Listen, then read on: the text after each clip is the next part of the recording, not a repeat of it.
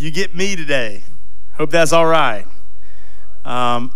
If you're just joining us, this is your first Sunday here in the last few weeks. The series is called Playlist. And, music is really just the soundtrack of our lives, right? I mean, everything can be pointed back to and related to music. And there are songs that when I hear, and I'm sure you're the same, when I hear them, I think of certain things in my life. I think of events that happened to me. I think of places where I was at, and then people I was with, and that kind of deal. But last week was amazing with Landslide, of course, and that carries a lot of meaning for a lot of people, and old and young, and it's a very, very well-known song. Maybe this Sunday is not as well-known to some of our younger people in here, but there's a band, a very important band, important in a lot of ways, called U2, all right? And U2, they're political. They don't mind kind of mixing it up and saying what's on their at the forefront of world, like poverty and not a lot of drinking water for some of these countries. They're at the forefront of a lot of different organizations trying to push for making things better for people. They're not just a band.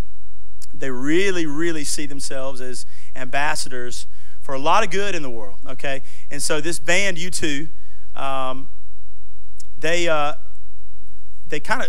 from Ireland, Dublin, Ireland, and they grew up there. And if you guys know anything about Ireland in the 70s, right, 60s and 70s, it was revolution, right?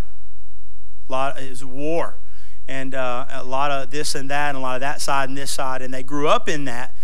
Well, they, believe it or not, they actually started out as a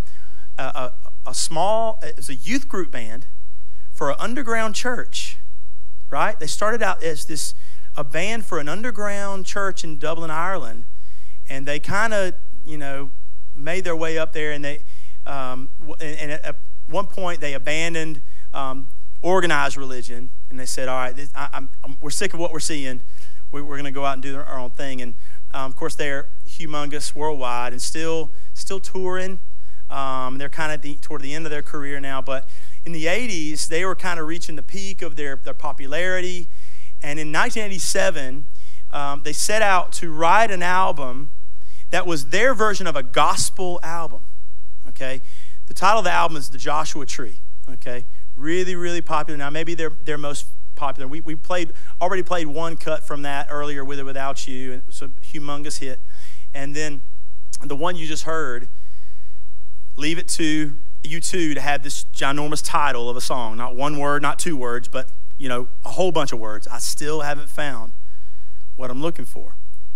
And back in 87, nowadays, that song would go over real well in Christian circles, because it's a song about searching, and it's a song about saying, I'm not okay with the way things are. I'm looking for the answer. And in 1987, of course, the evangelicals were like, well, the answer is Jesus. What more do you need to search for? The answer is Jesus. You call yourself a Christian, the answer is Jesus is right there in front of you. But yes, Jesus is the answer to every problem that we see, everything we face. But that's not the bottom line. That's not the end of the story. There's a whole bunch of searching. If you're with me on that, we're doing a lot of searching in this life. Jesus can be the answer, but there's still some questions that need to be answered apart from that, right? Jesus and life in Christ is just the beginning. It's the starting place for us. Stepping into a relationship with Christ and knowing the gospel to be true is just the beginning. But I have questions that need to be answered. I see things around me that I'm not okay with. And it's okay to not be okay, right? It's okay to say you're not okay with what you see. In fact, Shannon and I have a term for this, and we throw it around a lot in terms of ministry. It's a holy discontent. It's a holy discontent. It's not worldly disillusionment. It's not complaining about stuff because you're just not going to get your way. It's more, that's deeper than that. There's a holy discontent, and it's put there by God himself. There are things as Christians and as Christ followers that we do wrestle with, and we should wrestle with all the time. We are wrestling. It's like Jacob in Genesis 32. He was on the edge of going to meet his brother Esau, which he duped big time. He lied to him. He was terrible to him. And he was trying to make things right with him, and he knew he probably was going to face death by doing it. And then on the eve of going and facing his brother, not knowing whether he would live or not, he was exhausted and tired. The Bible says a stranger came and appeared to him. And he wrestled with that stranger all night. It was the angel of the Lord. And he wrestled all night. All night.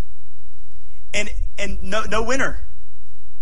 Jacob, a man, and an angel of the Lord went toe-to-toe all night long. And when the angel saw that he wasn't going to beat Jacob one-on-one, the Bible says he touched his hip and wrenched his hip out of socket. And he won that way. And even then, Jacob's holding on to the angel saying, I'm not going to give up or stop until you give me what I want. I'm not stopping until you give me what I want. If we as Christ followers would take that attitude in our lives, then we're not going to stop until we see God do what we want him to do. It's a holy discontent. And if you feel that this morning, if you feel that weight, it's all right. Sometimes in the church we're told that that's a bad thing. We're told that we shouldn't ask questions. We shouldn't take God to task on things that we see because God will be offended at that. No, he's not.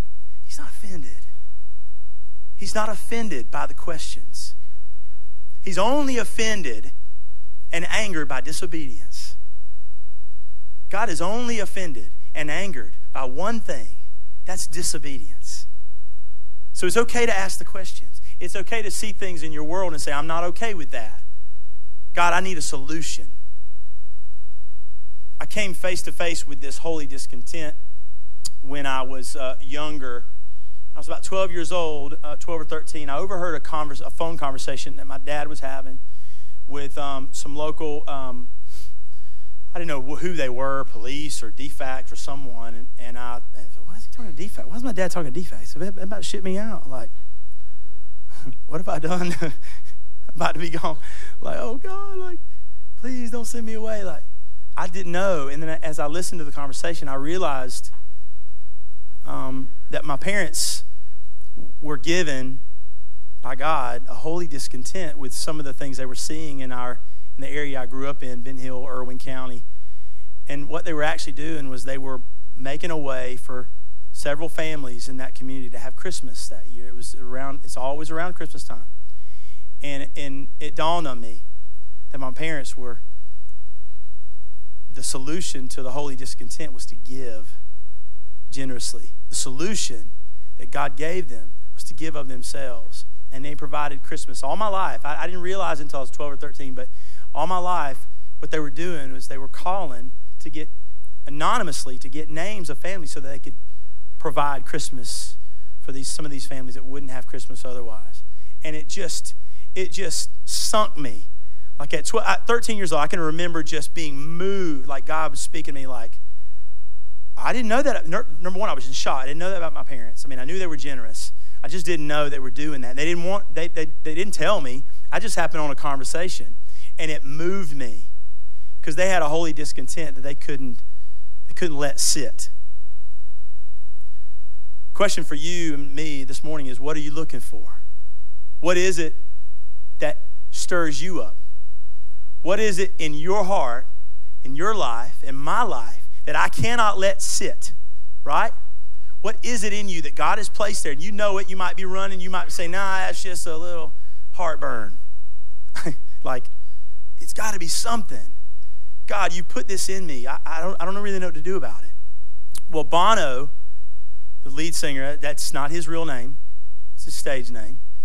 He wrote these words of this song we just played. And I want to read them to you stanza by stanza. Now, he wrote this as a gospel song. He said he envisioned in a book called Walk On, which is the spiritual journey of U2. He says, he's quoted as saying, look, I wanted to write a gospel album. I imagined this big, humongous choir behind me singing, I still haven't found what I'm looking for. I believe in kingdom come. All the colors bleed into one. Talking about race relations there a little bit. But I'm still running. I'm still running. You broke the bonds and loose the chains, but I'm still searching for something. And of course, the theology police back in the mid-'80s would like, what do you mean you're searching? Jesus is the answer. There's no more searching. We know, don't we? Y'all, we know. Just because you place your faith in Jesus doesn't mean all the questions are answered. Doesn't mean that. In fact, the questions are just beginning to surface. So what is it that moves you this morning? What are you looking for? What are you searching for in your life? This is what the first stanza, I say stanza because it's written like a hymn. It's not written verse chorus like most pop songs. It's written in stanzas. There are 3 stanzas. The first stanza goes like this. It says, I've climbed the highest mountain. I've run through the fields only to be with you. I've run, I've crawled. I've scaled these city walls only to be with you. And the tagline, but I still haven't found what I'm looking for. Verse 2, stanza 2 says, I've kissed honey lips, felt the healing in her fingertips. It burned like fire, this burning desire. I've spoke with the tongue of angels, and I've held the hand of the devil. Talk about controversial mid-'80s, right? Somebody who claims to know Jesus, like, oh man, you hold the devil's hand. I'm out of here, cuz. Don't get around me. Ooh, don't shake my hand. I've held the hand of the devil. It was warm in the night, but I was cold as a stone. And then the tagline, but I still haven't found what I'm looking for. Holy discontent. We see it in lots of ways. What about these wildfires that we're seeing in California? Anybody in here okay with that? I'm not okay. Now, you may say, I can't do a thing about it. I disagree, but we'll get to that. We see missionaries giving their lives for the gospel message, being murdered all over the globe. Well, Justin, I can't do a thing about that. They knew what they were signing up for. Man, that's cold. We can do something. We can do something. Political, politics. Man, nothing. The devil uses politics to split us all which way. I mean, look, we can't have an election without us feeling worse about ourselves. And we're so caught up in who our representative is going to be. And that's going to be the end-all, be-all, as if Jesus is not in control. Man, I didn't vote for that person. Man, we are up the creek with that person as our leader. No, we're not. Jesus is our leader.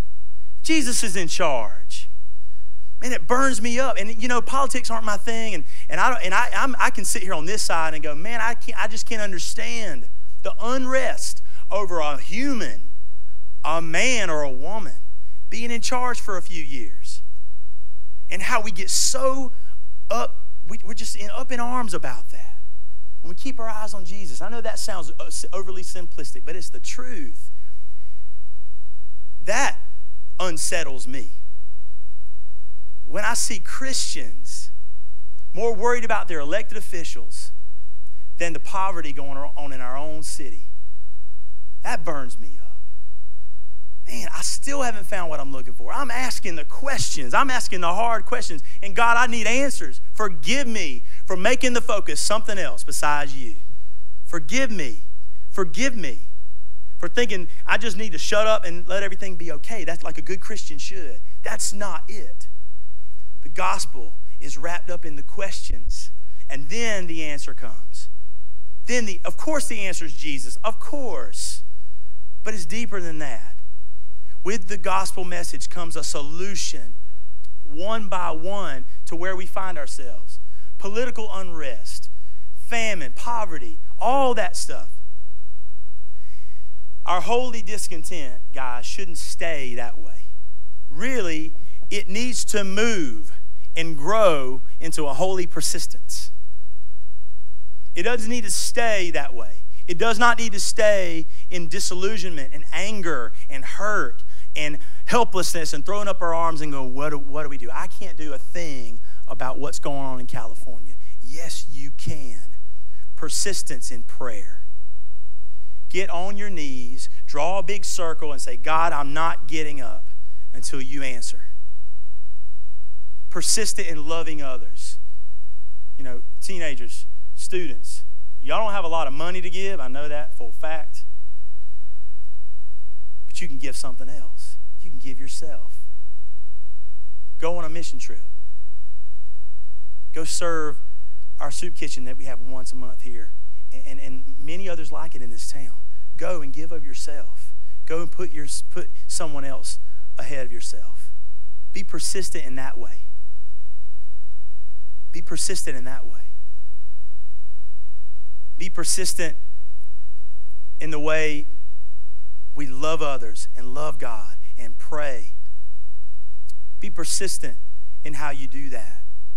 The key to taking the holy discontent and being productive with it and doing something with it instead of stewing on it is to allow God to grow that into a holy persistence to where you will not and cannot rest until God allows you to be part of a solution. So you get in there and you let God use you to make a difference, right?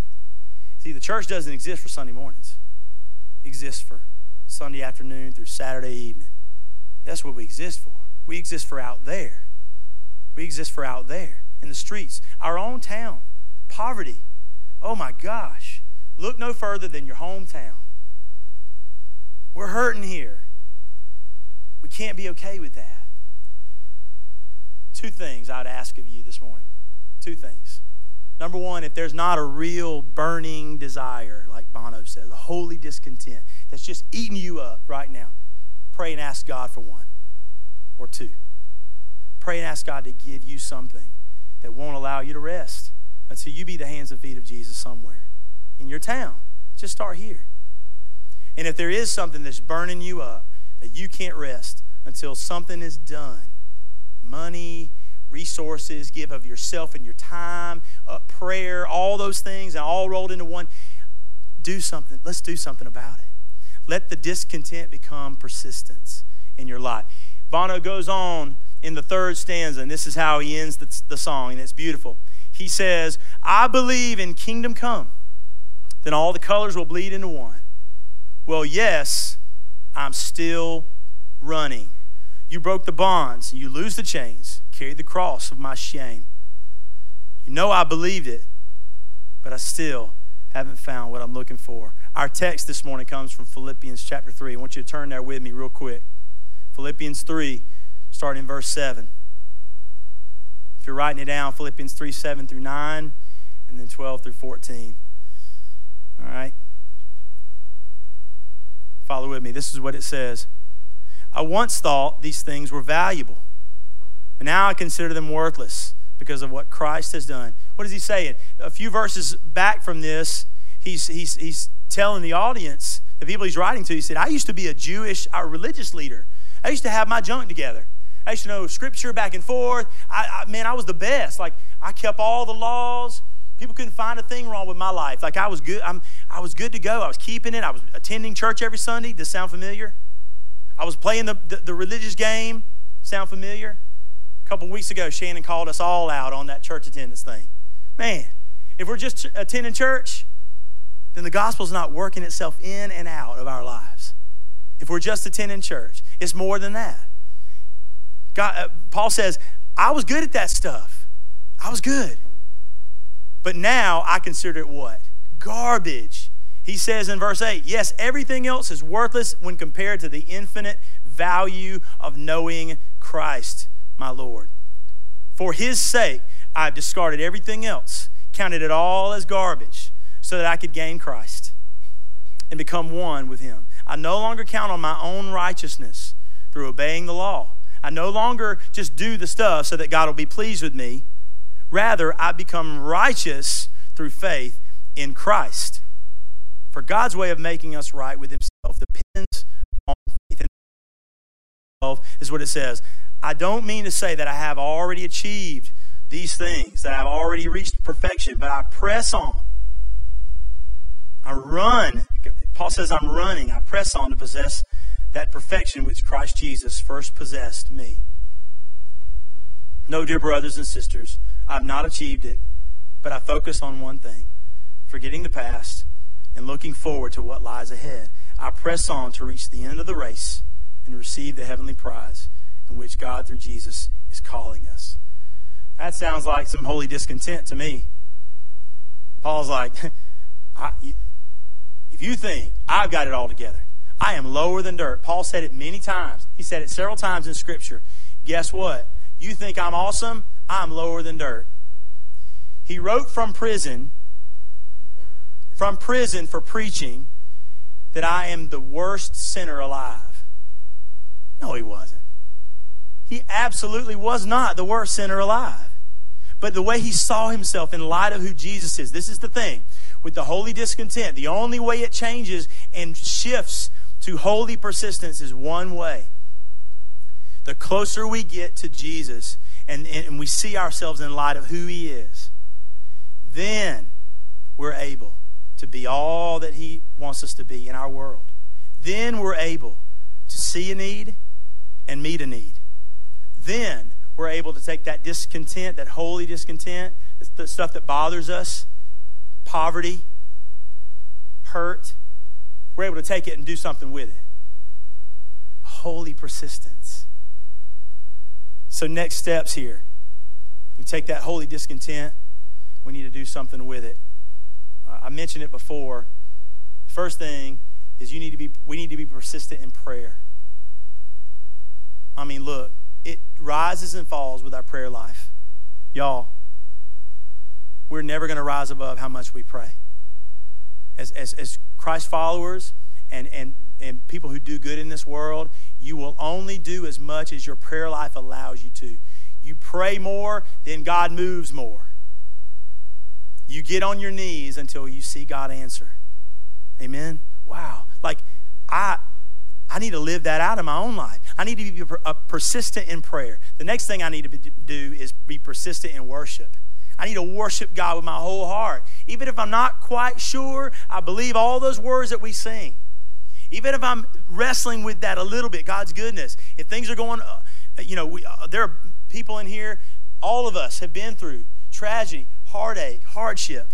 And we sing these songs. Sometimes we just sing them like, we just put it in autopilot. But God says, keep singing, keep worshiping, keep lifting me up, and I'll do something. I'll come down and I'll bring kingdom come to you.